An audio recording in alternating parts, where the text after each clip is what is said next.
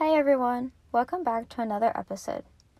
Today I will be talking about the appeal of e-cigarettes, especially in teenagers. There are many different factors that lead to the use of e-cigarettes. Some of these factors include peer pressure, packaging, targeted promoting, practicality, and accessibility. Peer pressure is something most teenagers are forced to face at one time or another. Social media is a big part of life today and at times provides a false perception of reality. Teens often post pictures and videos of them juuling or vaping, which gives the idea that vaping is cool. It also gives off the impression that everyone is doing it, so they should too in order to fit in. In my opinion, this is one of the biggest factors.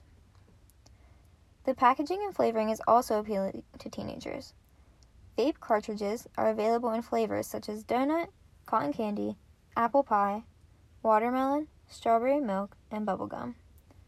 Juul also has alluring flavors such as cool mint, creme brulee, and fruit medley. They also have packaging that resembles candy wrapper designs such as Jolly Rancher and Blow Pop. The appearance and flavoring of the cartridges is a good way for companies to attract younger people.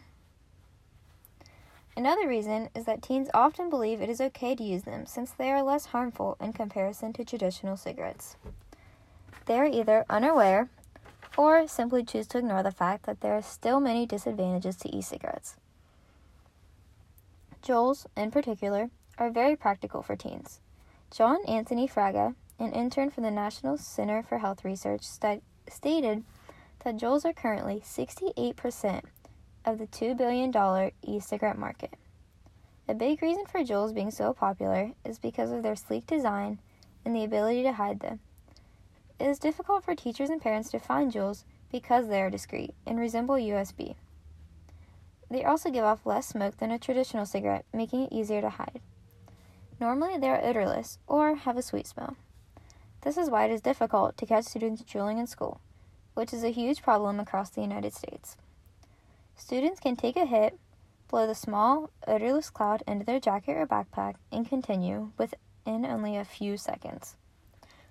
Juuls can also be charged easily by simply charging it on a wall or a laptop, and it only takes about an hour to charge. In general, Juuls are the easiest and most discreet form of e-cigarettes, which is why they are so prevalent among teens. Companies also aim promotions and merchandising towards teens. They promote vaping by offering scholarships ranging from $250 to $5,000. There is also campaigns on Twitter, Instagram, and YouTube that associate Juul with being cool, fun, and relaxing. A research study found that growth on social media directly correlated with retail sales. Though there's laws banning certain advertisements, companies find ways to relay this information to teens. There's also a line of hoodies and backpacks called Vaporware. The easy access to e-cigarettes makes them favorable. They are illegal for people under 18 in the majority of the states, and even as high as 21 in a few.